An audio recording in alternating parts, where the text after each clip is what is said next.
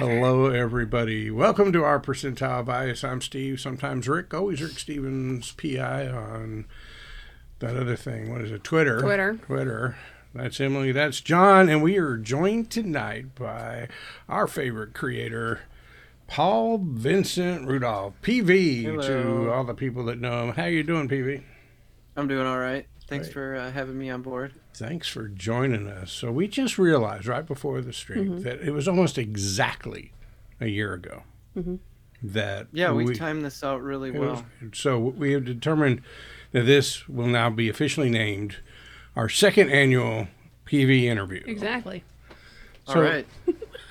So PV, tell everybody who you are, where they can find you. Let's get that stuff out of the way, and then let's start talking about Street Wolves. PV or Vincent or Paul Vincent or Paul, whatever you want to call me, it doesn't matter.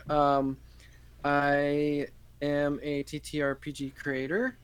I made Street Wolves, as two of our shirts indicate that we like it.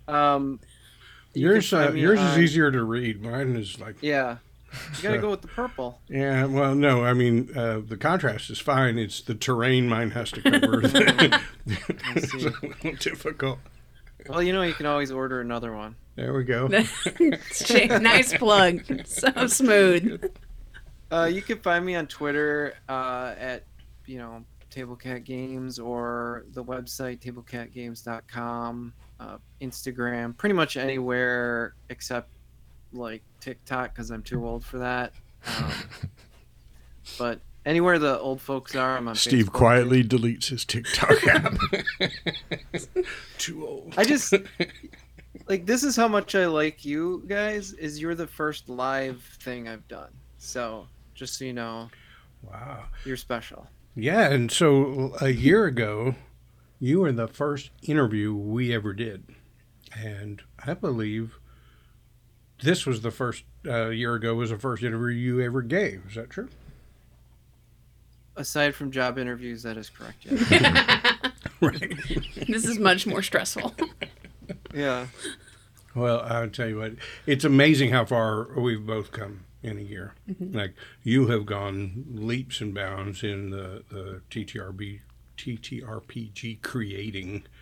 And we've taken like maybe 1.5 baby steps forward. We still can't figure out how to start a stream. No. But do you remember how much angst there was in that first interview? Like, I had 3 pages of notes. We had a call a week ahead of time. He was so stressed. So stressed. He was like, I have enough questions. That didn't come across at all. I thought you were professionals and you had done it a bunch of times. I didn't pick up on that at all. I did like the pre-interview though, which was really cool. So, I didn't need one this time because I pretty much, we've played games together. I've played with Emily, right? Once or twice now? I think twice now. It's hard to keep track. Maybe. Yeah. And then, Rick/Steve, you've been at my table a bunch of times. So full disclosure, everyone listening, that, they may be a little biased because we all know each other. Joke's on you. The people I like the most, I'm the hardest on. Oh, no. Just ask either one of these two. This is going to be that gotcha interview then. Yeah. Right.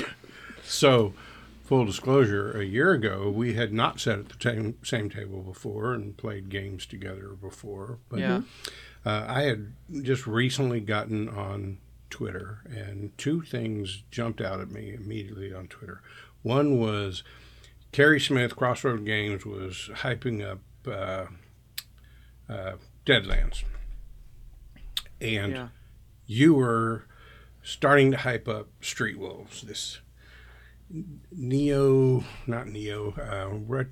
futuristic 80s synthwave thing. And I'm like, dude, that is my sweet spot. I can tell you exactly what I was doing in 1987 because I was there. You wouldn't understand. I would not. I was not alive. I was there too, but I was smaller. So stature. I was just like psyched about the game, and then when the Jumpstart came out, jumped on it, and we ended up playing it. I think we were the first actual play of one of your Jumpstart. I often say that. I know, and I appreciate that. And I'm sure it helps you none. I put it. Helps I us. think it's on my. If you go to the Tabletop Games itch for Street Wolves, I believe it's embedded now there. So I put the Crossroad Games AP on there, and then the Percentile Vice one on there. So if somebody's just looking at the itch page, they can play either one and get an idea. See, it's really helpful Nice. to, and I would say this to any fellow creator out there, if you can get an AP done, help promote it, because it promotes your work too. And then you put the link on your website, so people are thinking, do I want this game or not? They can go watch somebody play it real quick. But if you do a bad job, then I'm tanked. So. Right, then you don't put a link on your website. Right. So a lot of people have, I say a lot, there have been several actual plays of Street Wolves since that time. So which one is your favorite, and why is it Percentile Vice? I'll say this. I always say that I really enjoyed yours because it stuck more to the real personal nitty gritty. Especially with just two of you being investigators, it felt more like that kind of cop show thing.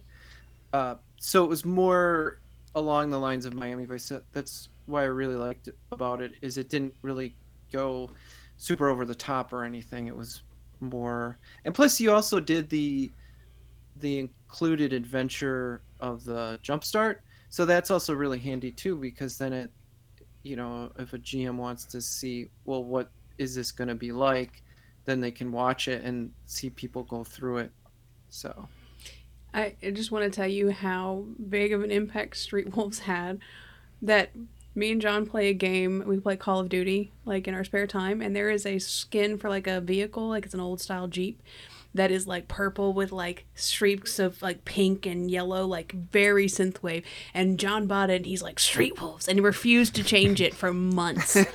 He got a new skin awesome. The other day. He was like, I really like it, but I'd have to take off Street Wolves. And I was like, oh man. He's like, damn. Like months he used it. Like that's how much of an impact it had on John. That's awesome. I appreciate it. Yeah. I do really enjoy the street level sort of feel to the game as compared to when you're playing something like Call of Cthulhu. It's like a universal threat. I kind of enjoy that Street Wolves brings it down, and it is a little grittier and a little more personal. Oh, definitely. You could make it big if you wanted to, but my whole goal with the design and everything was it should be that lower level, at least to start with, for a long while. If you want to have a campaign that builds and builds and builds, that's okay. But I really, the thing, even when I watch a superhero movie, I like the superhero movies that aren't, here's the big world ending thing. It's, the villain has some sort of plan, but it's not to destroy the earth. That's the kind of superhero thing I enjoy. So we started off with the jump start, and then you spent some time adding to it all and really putting a lot of heart and soul into the full core rule book that recently came out. When did it release, PV? See, my memory's so bad. A day that February 2nd or something. Yeah, I think it was February 2nd or somewhere along there. It was early February. Oh no, it was February 6th, because I think that's when I had the launch party for it. That is correct. I had the notes over here. This was the gotcha part of the you're trying to see. You're wrong. It was the 6th. When the Jumpstart came out, it was like amazing art, great adventure, really good stuff in there. Just the whole look and feel of the thing was amazing. It's just beautiful, right? And then the core rule book came out, and you like took it up a whole nother notch, right? Talk about some of the things you did to visually make the book so appealing. I tried to be really focused on what the look was and how I could achieve it within the budget that I had. So it was a lot of selective looking for stock elements and then trying to alter them to the idea I had of what it should look like in my mind. And then it was also commissioning work from very talented artists that also could do that sort of thing, working with them and giving them reference photos. So if you go, I don't know how you find people on Pinterest, but there is a Table Cat Games Pinterest out there that has a Street Wolves folder where I would just spend a lot of time, grabbing items that I thought would fit that world and just dumping them into different categories. And then a lot of times I would share those images with artists. So that was, one way I kind of kept on track for making it look cool, is finding all these cool things. And then it was also looking into graphic design and, what works in a book, and looking at other role-playing game books, and, just trying different things and, hoping it worked. I got a little more creative towards the end, where I would incorporate images and then have text going around them, or text overlapping certain things. And I think going forward, I'm going to be doing a lot more of that. So that was really fun, is growing as a graphic designer and discovering that you could kind of merge the visual elements with the text and still make it readable.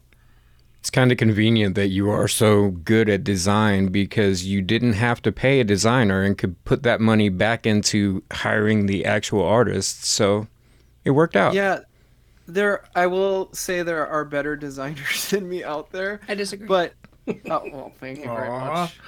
I'm gonna start turning red. That's not a red light filter. It's my face. I think a lot of that was my practice as being a web designer and having some graphic design and doing some projects in the background and just trying to develop an eye for it, and then applying that as I learned. So the Jumpstart was really good because it was kind of like the practice run of how do I do this and have these certain components work, and then I just build on that with the core book. I'll say though that when it comes time, and maybe we can talk about this later, like future plans, when it comes time to do the print run of Street Wolves, I kind of want to go in and redo a lot of it. So a part of the creating a print ready PDF would also be doing a bit of moving things around, making it look even better based on what I've learned since then. So the book is, I mean, the beauty is there, right? Just the dark look to it, the contrast of the color. So beauty, nailed it. But also, you put a lot of work into utility, right? I love having a book in my hand when I'm reading and learning a game. When I go to play the game, I love having the PDF because I can quickly search it and find a rule while we're playing rather than flipping through pages. So I like having both. Yeah. But you've made that PDF very, I don't even know what the right term for it is. In my mind, it's very interactive, right? I can go to the table of contents, click on a chapter, boom, it takes me to that. You've got the listings on the sides of the pages of the book, kind of like tabbed out, and I can click on one of those tabs and it'll immediately jump to the place that I'm looking at. It's very integrated, user-friendly. Yeah. So that looked like it was a lot of work, maybe. Well, so that kind of came out of my web design thing, where I do a lot of user interface and UX and that sort of thing, but also stealing from other creators. So Titan Effect had those little tabs on it, and I thought, that's a great idea. I'm going to take that. And then, so there was that, and then you learn that you could do internal linking, so might as well put links, in your table of contents to just get you somewhere. And then I did put bookmarks in the PDF after release because, and here's a scoop, I was looking at the Savage Battle Worlds listing on Drive-Thru RPG, and somebody was really complaining about there not being bookmarks, and I thought, oh no, I should add bookmarks because I don't want somebody to Noted. Yeah, so then I went in and I learned how to do those.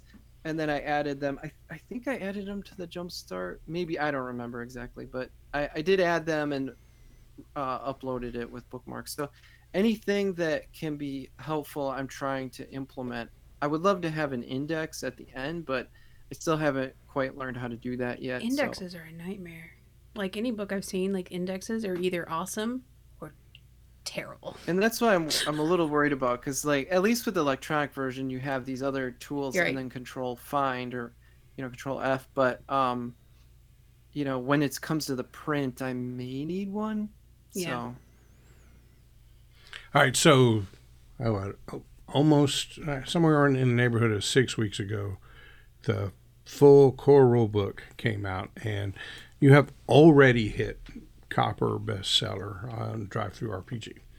That's not the only place, though, it's available, right? They can get it several places. So you can get it on my site, my own website. That version you can just buy it, and I'm kind of working out now how to give people updates a little bit easier if they buy from that website. And it seems like the people that buy from my website are people that know me more. I don't know how to say that. It's usually people that are like friends or something. They want to support me. They'll buy it directly from the website. But I figured now that I think I'm going to try to implement giving everyone that buys from the website a free copy on itch so they can just get the updates. And speaking of itch, you can get it on itch. And I love itch. They take almost no money out of your pocket. And then Drive-Thru RPG, on the other hand, takes a big chunk. Yeah. So even though the site's cool from the user perspective, as at least being able to have a library of stuff and being able to find, because itch has a lot of problems, I'll say, from a user where the discoverability is horrible. Like there's no, you like this, you might like this, their search isn't very good. So I'm sorry this is turning into a rant, but That's fine. So one thing I discovered was Drive-Thru is good. Here's for TTRPG creators out there. At least for me, Drive-Thru seems to be good for a long tail effect where it's out and people will find it and they'll get it. Whereas itch in my website is just that initial group of people that like you and your thing. Right. They'll hit it, get it, and then nobody's going to discover it really randomly on those sites. It's probably going to be on Drive-Thru. So yeah, so itch is for people who are looking specifically for your product. Drive-Thru it seems to be the way, yeah. People who might discover it on their own through other stuff. Yeah, I got you. They might buy, something comparable. Right. I just said, Titan Effect or Savage Battlelords, it'll say on the bottom, people who you bought this, other people bought these other things. And I'm still, which is nice, if you go to Drive-Thru and you click on the rules of Savage Worlds and you look at the hottest Savage Worlds titles, I was at least number 7 on that list. Nice. But that's another place that you can discover it, right? If I'm in a Savage Worlds and I'm on this site, it doesn't really have, it has like a popular and a new tab, but it doesn't really have like these recommendations. So I'm really taking itch to task now, but yeah. Well, it is great. Like I could tell you from a user standpoint, the only time I go to itch is when there is a creator who has created something that I want to go get, and they have provided me with a link. And I click that link, it goes straight to, I've never searched around on itch because I've only clicked a link that took me right to the product that I wanted to buy. So, and what I'm trying to do as a creator is on the bottom of itch, or on the Table Cat Games page, there's the collections that I own.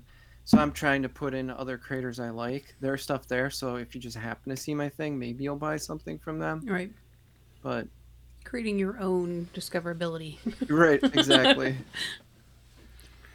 All right, so the game, set in the 80s, retro futuristic, right? What does that mean? Because they sound like competing terms. So it takes place in 87, but there's things in it that aren't of the 80s exactly. So, I always say video phones and VR are probably the most obvious things, because, VR didn't really, it became this big thing in the 90s, even though it barely worked and it was super expensive, but it was in all the TV shows and Lawnmower Man and all those things. So I kind of, instead of being in the 90s, I put that in the late 80s with the mind that technology is kind of moving forward a little bit quicker. But there's other stuff in there that, I might not have really emphasize too much, but like GPS or those kinds of systems that, they were, almost nobody had them, but in this world, maybe somebody might have something a little more complicated, like a heads-up display in their car or something like that. Awesome. So looking through the core book, right? So this setting, it's 80s. It's got a very Miami Vice feel, but and I think that what adds to that is the whole vapor concept, right? Certain cities, because of some kind of accident, could have been terrorism, could have been industrial accident, but a number of major cities around the world have this glowy pastel-like colors. They vary of vapor that kind of surrounds the city. Kind of adds to the whole look and feel of the world.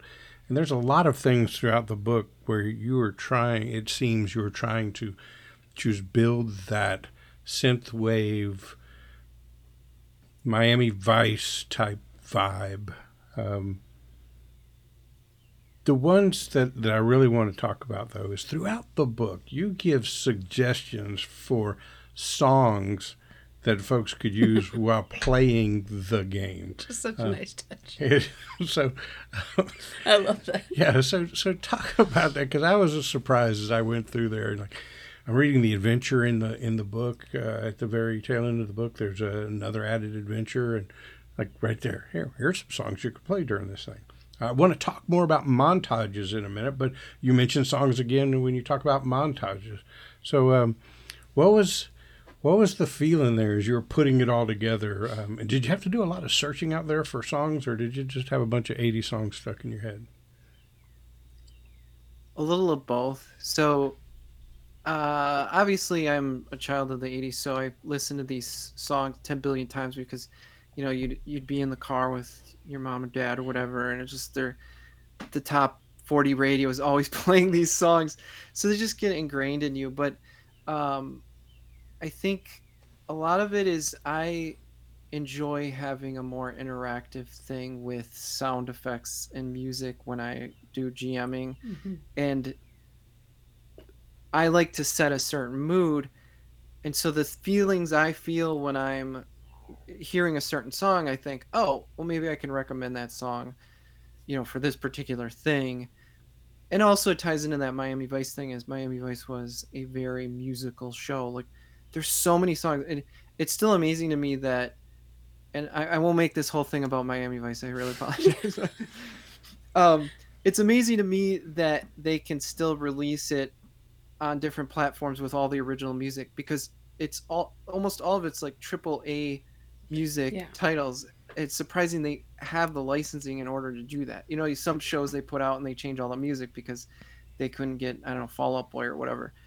But there's, all these classic songs, and they really feed into the mood of the show. And because you'd mentioned the vapor and stuff, everything I did was try to reinforce the vibes of the setting. Oh, my monitor is going to turn off automatically if I don't click a button here. Okay. All right. So if music was part of that, so watching Miami Vice, and they have that Phil Collins song when they're driving in their car and they're about to like do something dangerous, I want that at a table if possible. So I'm going to arm you with songs that maybe you can use. And a lot of it I found on my own, but some of it on my Discord. I have a Street Wolves Vibes channel, or is that what it's called, a channel? But thread, whatever. And people can share music, and sometimes people would share songs they found. And, a pal of mine, Jack, would sometimes share, some sort of synthy song. Just like, oh, that's a really good one. I'm going to add that to the playlist. And so a lot of these songs I have a big Street Wolves playlist on Spotify. And, I think you can just find, if you search for Street Wolves on Spotify, you should be able to find it. And there's just a ton of songs. It's both modern synthwave and pop songs, and there's some rap, and there's some metal, and just kind of a big mix of all the songs that has run through my head as I've designed the game and thought a lot about it and all that kind of stuff. Yeah, and I think I got you off on Miami Vice there. I apologize, but you know what? Yeah.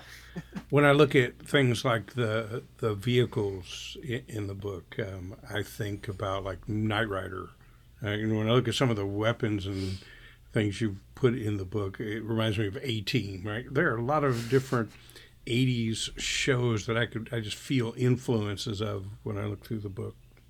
Sure, there's some of those things come into the book, but that's one thing I always have to tell people is it's not the 80s game. Like it's not going to be a super intelligent supercar. It's not. There's a lot of things that kind of overlap a little bit, but a lot of my work was to try to narrow the focus of the game. So if you want to have a Knight Rider type thing, you could, because it's very convenient to set up a game like that. And I actually suggested if there's a section on how to run the game where it talks about, you can have it like how I have it set up, where there's a wolf pack and they get missions and blah blah blah, or you can have it as a corporate sponsor, which would be like basically Knight Industries from Knight Rider, or you could do it kind of like A-Team or the TV show Renegade, where they're on their own and they're just driving around from city to city or getting calls, or like even the Equalizers like that. He's just a guy that he gets requests for help. He doesn't really work for anybody. So I don't know if that answers your questions or not, but yeah, there's like a lot, like a dash of almost everything in there. Yeah, there's a bunch of different elements you put in there that created this whole aesthetic, and I wouldn't try to paint you into a corner with any particular TV shows or whatever. I'm just the kind of things that the book evokes in me and the memories I have from back then. I will say a future adventure that I want to release on its own would be basically very heavily inspired by Airwolf, where you go and steal a super helicopter. Well, I guess like Blue Thunder was like that too. So I talk about, well, it's not these 80s shows, but then I'll probably release an adventure later on that's basically But, one like, of those 80s shows. With those sprinkling of just a touch, the flavor of some of those shows, it helps like people like me who was not alive in the 80s. All I have is the TV shows to draw from. I have no other context. So it helped me play the game because I was like, no, wait, I've seen that show. I know how this goes. And that's one reason why I think the music suggestions are important too, because you might not know any of those songs, right? No, I was raised right. I know those songs.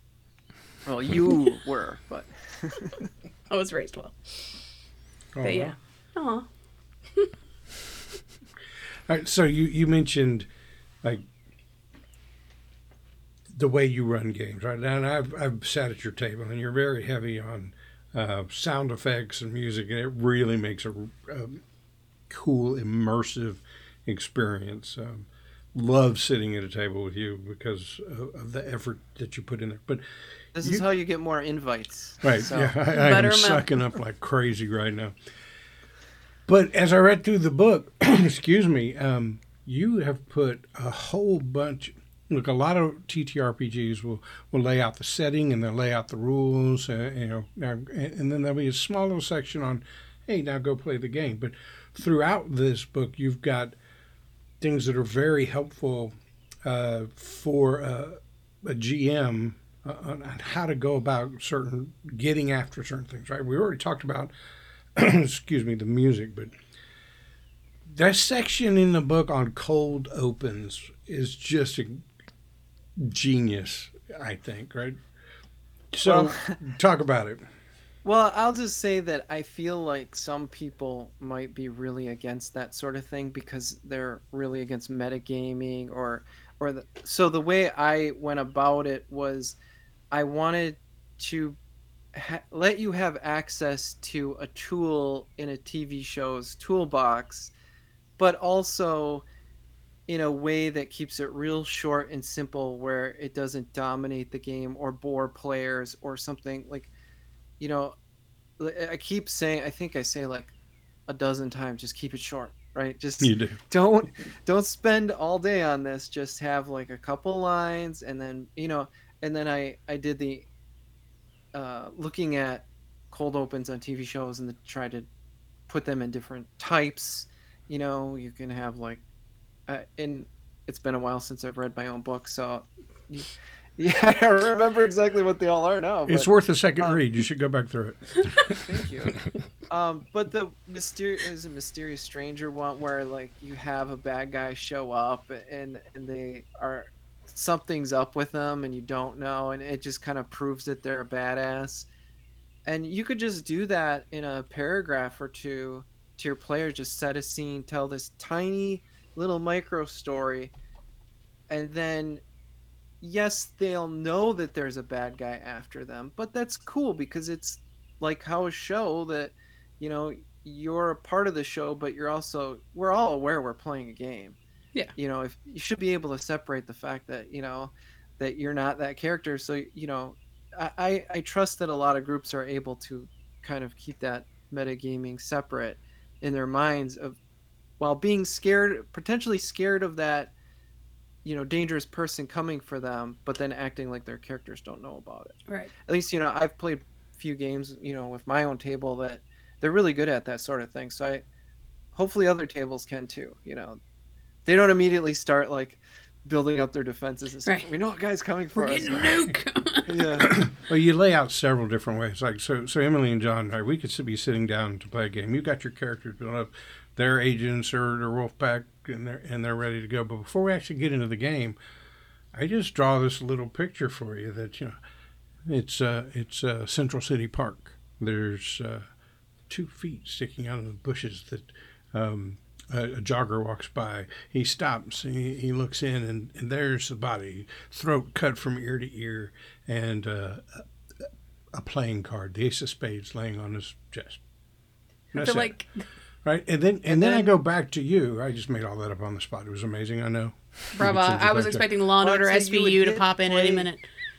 I was gonna say you hit play on your game's theme song. Right. Boom. You hit them with it, and then you can start the game. And it's perfect. Like it's really cool. And another thing I suggest is a sneaky hook, right? It's like, or giving a couple lines to your players to read, like Jogger 1, Jogger 2, that kind of thing. It's hard the first couple like sessions to feel like immersed in the game, and I feel like that kind of tactic is almost like a shock treatment. Like, bam, you're here now, and it feel like it just pushes you into that situation. Right. So we cut over to you guys. You're nowhere near the park. You're nowhere near the body. But now, if I'm trying to put, I've already set this little hook, right? Yeah. Part of the hard part of playing these games is getting the players to take the hook in. But when you're sitting there, no matter what happens, when I say, okay, here we are at Wolfpack headquarters, you're thinking, eventually we're going to get around to that body with the Ace of Spades behind the bushes. So I really like the idea. And then you give like several tables and examples and suggestions of different types of cold opens. What do you think, Em? Yeah. I think it's amazing. And, we have my actual play, and now I'm trying to think of ways that I can use that on you guys. Because I use montages in my game already. When it's like, nothing important's going to happen, but I want you to get the vibe of what's going on, and we're going to cut to the whole next day. Like, I use montages, but cold opens, I got to find a way to use that because it's really cool. I like that a lot. Yeah, I use them when testing Street Wolves pretty early on. So there's an adventure that was going to be the included adventure, but I swapped it out because it was way too long and complicated, and it'll probably see the light of day some other time, but it involves basically bad guys showing up to kidnap a person. So the players, they'll know that the person, something happened to them. They know bad guys showed up to their door, but they don't know what. Right. So when they go to the apartment, that is the apartment from the cold open. Let's figure out if they're alive or dead or what. So I love it. I think it's great. So you got something, John? Look like you're about to say something. Not necessarily about that. Go for it. But I was going to change subjects anyway. You go. Yeah. Okay. You mentioned earlier the concept of vapor, and I enjoyed how when you were talking about it on the Reckless Attack podcast, you mentioned that it was sort of you were looking at these album covers and trying to figure out, how do I get my game to look like this? I really enjoyed that. But I also enjoyed the way that mechanically it's very subtle. It can be a little more, you could ramp it up if you wanted to, but it doesn't take away from the street level feel of it.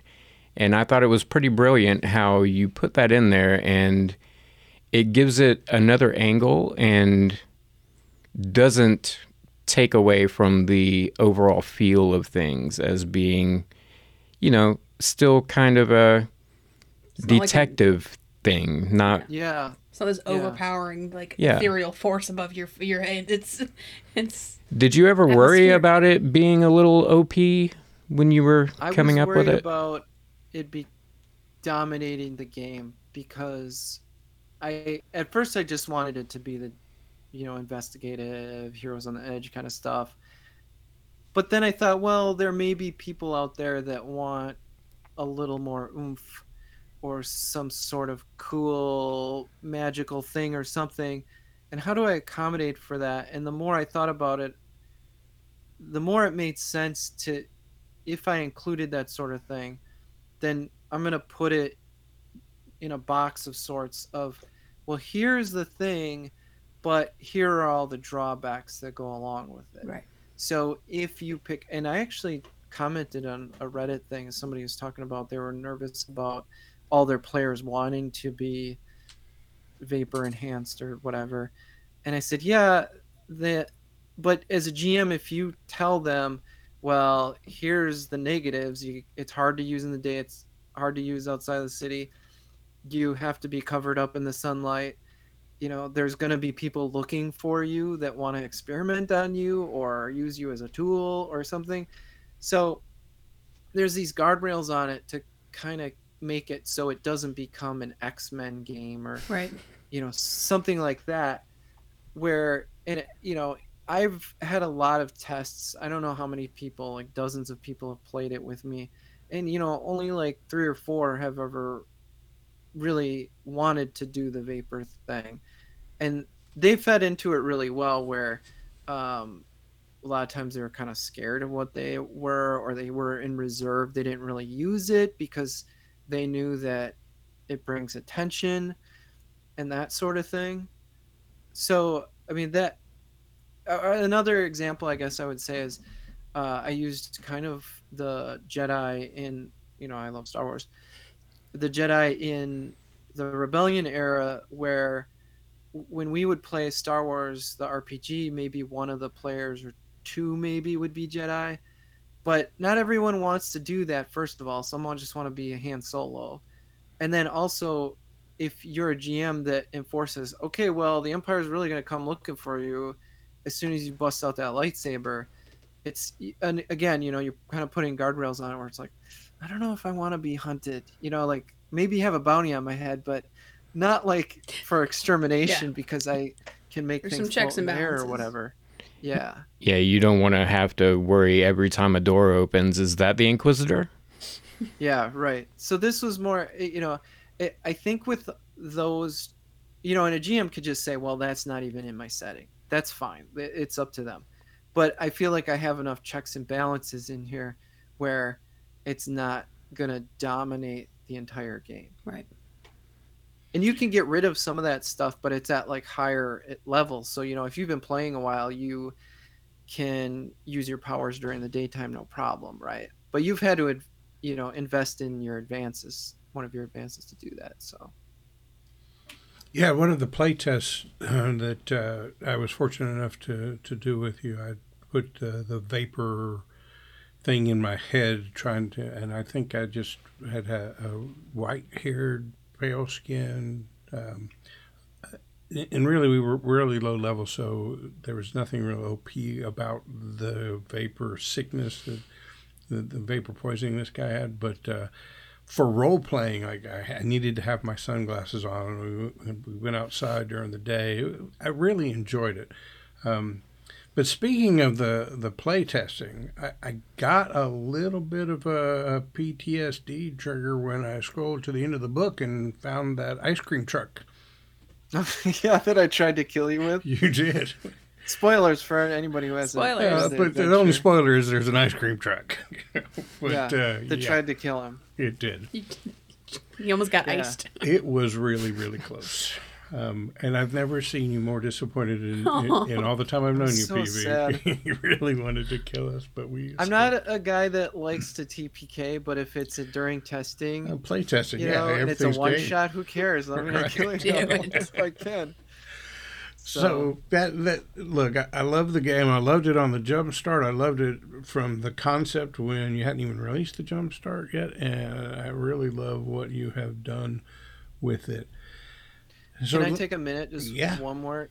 One more thing about Vapor. I will say that the advantage to being Vapor, poisoned or enhanced or whatever, is, and this is a tip for all the players out there, is that if you're on an investigation, you're walking around, and you can't have your big machine gun with you. If you can do like a blast that, melts people, just no problem.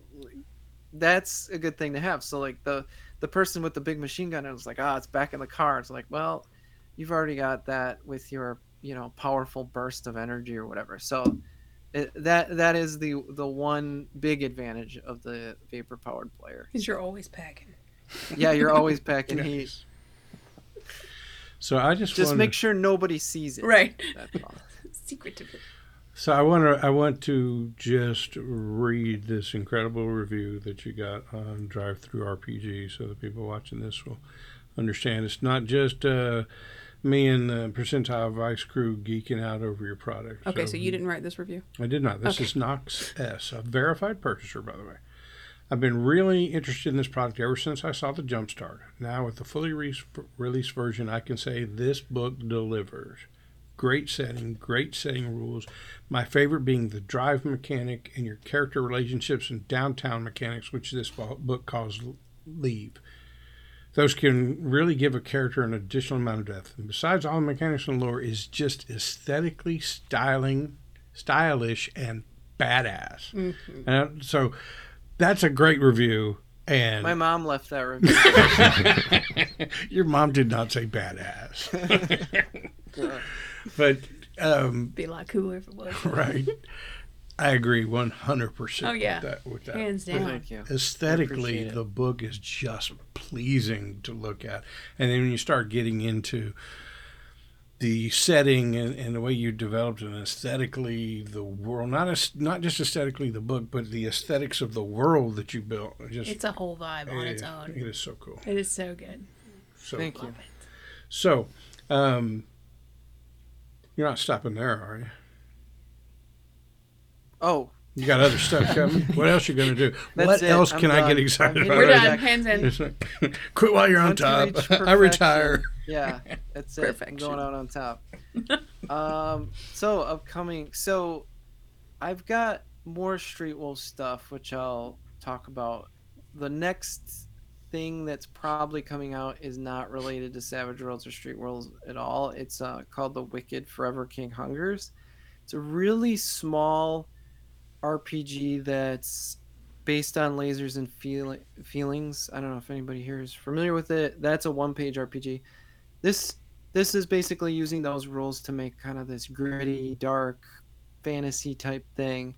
Then I'm going to do a very small Kickstarter to fund the proofreading and have some potential stretch goals for more content and that sort of thing. And also, it's an exercise in learning how to do a Kickstarter before I do the Kickstarter for Street Wolves. So it's gonna, not only I get to practice doing something different than I have been doing, but it's also in anticipation of something else, right? So look for that. Sign up when it has the notify me on launch button. It'll be really cool. I've been doing a lot of so with Street Wolves, I did a lot of that photo bashing or altering stock art. That's essentially what I'm doing is I'm taking really old art from the 1800s, 1700s, that sort of stuff, and kind of doing some stuff to it to make it scarier, adding some cool elements and a little color here and there, and it's going to look really neat. But that's, again, more practice for when I need to do that for Street Wolves again. But I know you're excited about Street Wolves, so I won't talk about that one too long. The next Street Wolves thing that I have on the plate that's currently in progress is Heart of Glass. It's a standalone adventure. I'm working on it with Megan Caves of Gone Rogue Entertainment. So what I'm doing is I'm writing this adventure out. It's a small town, gritty murder mystery. There's all these secrets in this town, and so what it is it's more like the street wolves are fish out of water. They, they're not, they might not hang out in small towns that often in the middle of Wisconsin. Usually they're, in Miami or New York or something like that. And there's two other things that make it a little more, well, three things. The street wolves also have no backup because when it starts, they've really screwed up. So I even have a table that says everyone makes a spirit or a drive check, right? And if you fail, you lose some, and then you roll on the table to see what the screw up was. If they fail their drive check critically, two bad things happen on the table, which happened in the first test run, which was glorious. Basically, in that one, they injured a civilian and a villain killed an innocent person. So when you start off the Street Wolves, the players, you start in the car as they're driving to this thing they're doing, they're kind of knocked back on their heels. They're all kind of dealing with a little trauma. So there's some things in the table like, even a fellow Street Wolf had been killed, right? Like, so you might have all be in the car thinking about your partner that was just killed. So, it sounds very sad, and it is, and it's awesome. And awesome to work with Megan Caves too. So I was just getting to that. She's gonna do some acting and recording of. I'm writing these little cassette tapes and working with her. Is basically the Street Wolves get a cassette tape and they listen to it, and then it's going to have her on it being a character. And then as you go along, you find more of these cassette tapes, and they contain clues but also background information that kind of helps. Like if you're playing a lot of role-playing games, sometimes you might not even know what's going on, all the machinations in the background, but this kind of highlights it a little bit more, like, oh, here's the things that had happened and here's who the important people are. So there's a lot of investigation outside of these tapes because it's not a railroad, but even if you know some of this stuff, it's going to be kind of cool to listen to this person talking and maybe giving you a few more details. So and I think so I'm working with Mike Todd, aka Jurassic Todd, on Twitter. Mm-hmm. He's been messing around with the cover, and then might have some cool interior art just a little bit, and hopefully that'll come out in a few months. But like I said, I'm working on the just testing it now, so and I have to run through it a few times before. So just the old guy here can understand, when I purchase this adventure, I'm going to get sound files with it. Yes. So Megan has these things called adventure bones already. Like if you look for adventure bones, they're kind of like these loose. I don't know how to say it. It's like a framework or just something that you can build an adventure around. So you buy it, and there's like one that's like I think a lab. I've purchased them, but it's been a while since I listened to them. But there's like a lab that something bad happened, and then you can write your adventure around that, and then you can play the sound clips. That's how I got the idea for this. Was I thought she had a really cool idea. I was like, well, what if we combined, Street Wolves and this Adventure Bones thing into one adventure? So yeah, it's like Street Wolves Underdogs. And we would love to maybe put out an actual cassette tape. That's all I was about hoping. that. Was like, I want an actual cassette tape. Yeah, I was thinking see how about that that too. goes. That sounds expensive though. Like the first 100 people to pre-order get cassette tape. Well, yeah, we'll see how that works. I know there's a company that you can just have cassette tapes made, and I've thought about that for Street Wolves itself, was getting some synthwave artists to do maybe a mixtape and just releasing a tape. But You can get super you know. niche and do 8 tracks. that's a little Street Pre-80s. Wolves though. Yeah. But you guys just caused a big flashback for me. Like the first personal stereo thing that I owned was this Panasonic cassette player, and it was like red and round shape. The handle was part of it, and just little speakers on the sides. Yeah. Late 70s, early 80s, and that was it. It's like my own little personal boom box. Walk around, took D-cell batteries, so most of the time it didn't work at all, right? Because your parents buy you this thing, but they won't keep you stocked up with batteries. So it was before rechargeable batteries. But yeah, I just remembered that as you were talking about releasing cassettes. I'm like, oh, people are gonna have to go get cassette players. We go to, the antique store or something and pick up and it popped into my head. Did it hurt when you thought about cassette players at the antique store? Yeah, a little bit. That's painful. Well, I'm kicking myself because I had a dual deck cassette player component for like a stereo rack, but I got rid of it because I was like, who needs this? Cassettes are dead. I think we have one thing we got from Goodwill that plays cassettes. But so now I'm going to have to start looking through Goodwills again so I can find something better. But so even if it's not a functional cassette, just like a decorative cassette, I'd be okay with. Just want to put up on my wall. That's I assume is some people would get it just because they can have it and not actually play it, right? Because like the cases for cassettes have like the really cool like wraparound, like that would be so cool.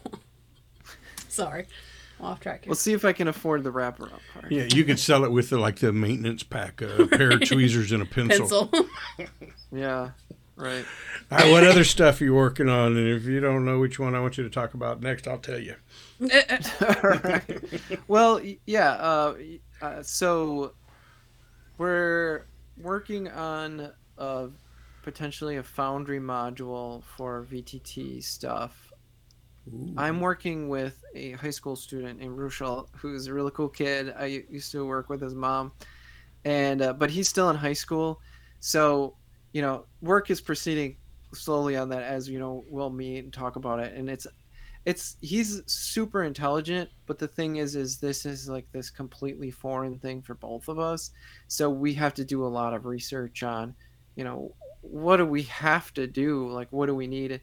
We made some strides so far. So I just got a Foundry account and I was setting everything up in there. And so, I demoed to him like, oh, this is what, because he doesn't play role-playing games.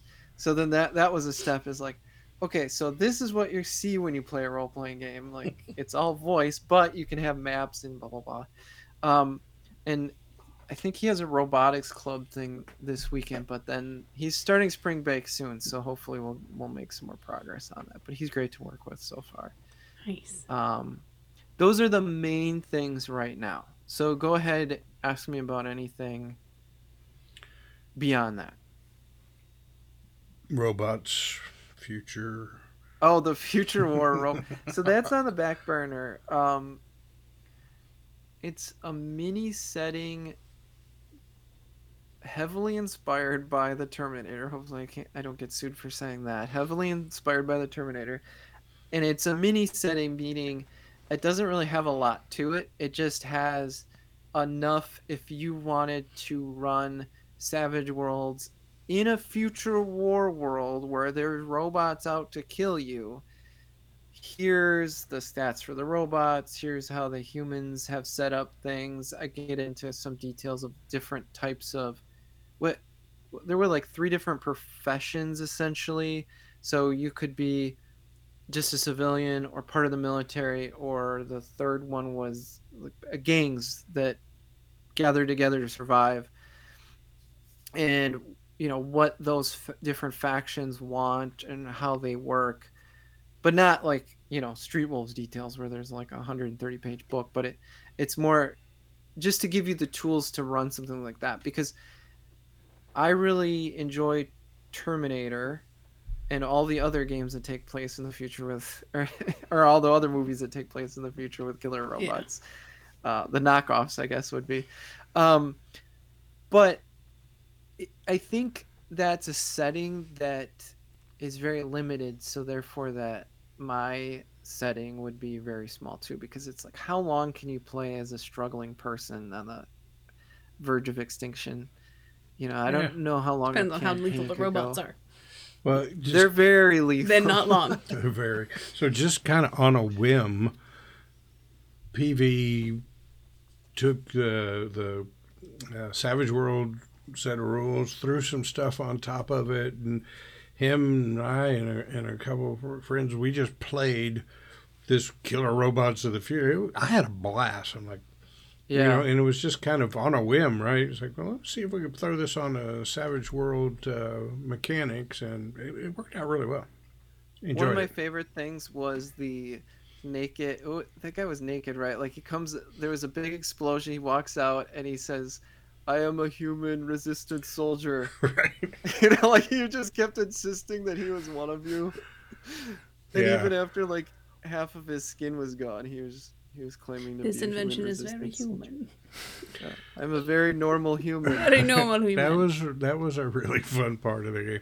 The worst Yeah. part of that game was that my lost love that I'd been searching for throughout the whole adventure turns out is a robot, Dun, dun, which is weird because we did things. Wow. We don't know the backstory of that though, so there And I could be really some don't want to stuff. know. I'm We just still telling have you. to play that through. So Yes, I just had a blast with that. So even as a more of a smaller undertaking than Street Wolves, I'd love for you to do something like that. I think a lot of people have I feel like fun this with whole little segment was not like part of the interview. This was you just very trying to casually just like, so it. Can we're we gonna play that more again? of that? That was it. I'm busted. Shameful. yeah, I think as I knock some of these other things, so Wicked Forever King Hungers is one of the big ones, and then, you know, the VTT and this adventure. So I had released a plan during my launch party where there was probably 8 things on it, and so the robot one was definitely on the list. It's just like number 6, right? You know, it's Yeah. I got to get through these other things before I get back to that. So It sounds epic. I'm excited for that. Oh, sorry, so I got one more question for you, PV. If you were me and I was you, what question would me ask me you, because you really want me you to know what you me think about it? I'm really confused. I literally don't know. This is I'm just Okay, too so basically, what confused question even. would you have wanted us to ask you that we didn't? Right, but if you get this question correct, then there's a new edge, and what are the bad things called again? Hindrance. Hindrance, right? It's the insane logic. It can be either an edge or a hindrance, Depending on how you employ it. Yeah. Exactly. Insane logic.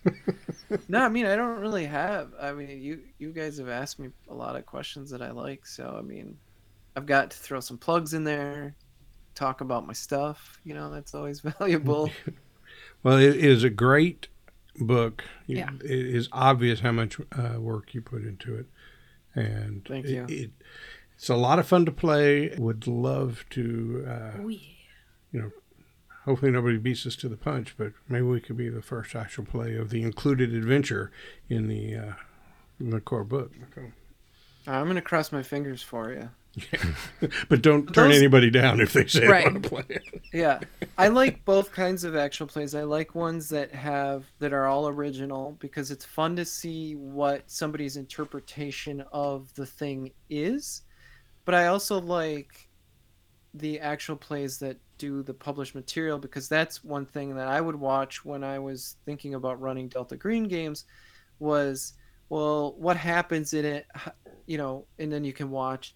And then the alternate is, if you've played through it, then you can watch another group do it and see what they've done differently than you. Oh, you Which weren't I always supposed to enjoy kill 'cause that it's guy. Yeah, exactly. You're like, wait, that was behind that door? We I didn't even go in know that room. Damn it. Exactly. So, They didn't even have one jet ski scene. Like, this is not a good actual play.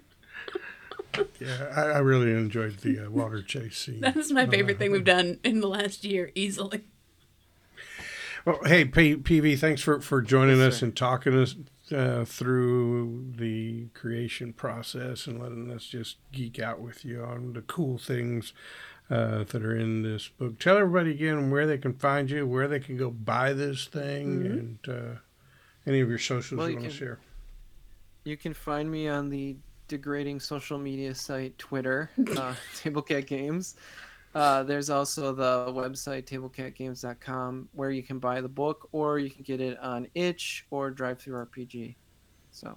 And there's also a mailing list on tablecatgames.com. Oh, see, you know what? I'll Good plug, give you a Benny John. for that. Yeah, Benny. you get an extra Get a Benny. Benny. Yeah, if you join the mailing lists, I'll be eternally grateful and love you forever, because it's so good to have a mailing list. Like I said, Twitter's degrading, and some social media sites might get shut down by the US government, or you don't know what's happening. As long as you have your own mailing list, it's like, okay, I have this core group of people that are very special to me that I can send little messages and say, hey, check this thing out, or here's a discount or something like that. So I highly Plus, if you- encourage getting on the mailing list because you are very judicious with your use of that mailing list. Some mailing lists you get on, and it's like every day there's something in there.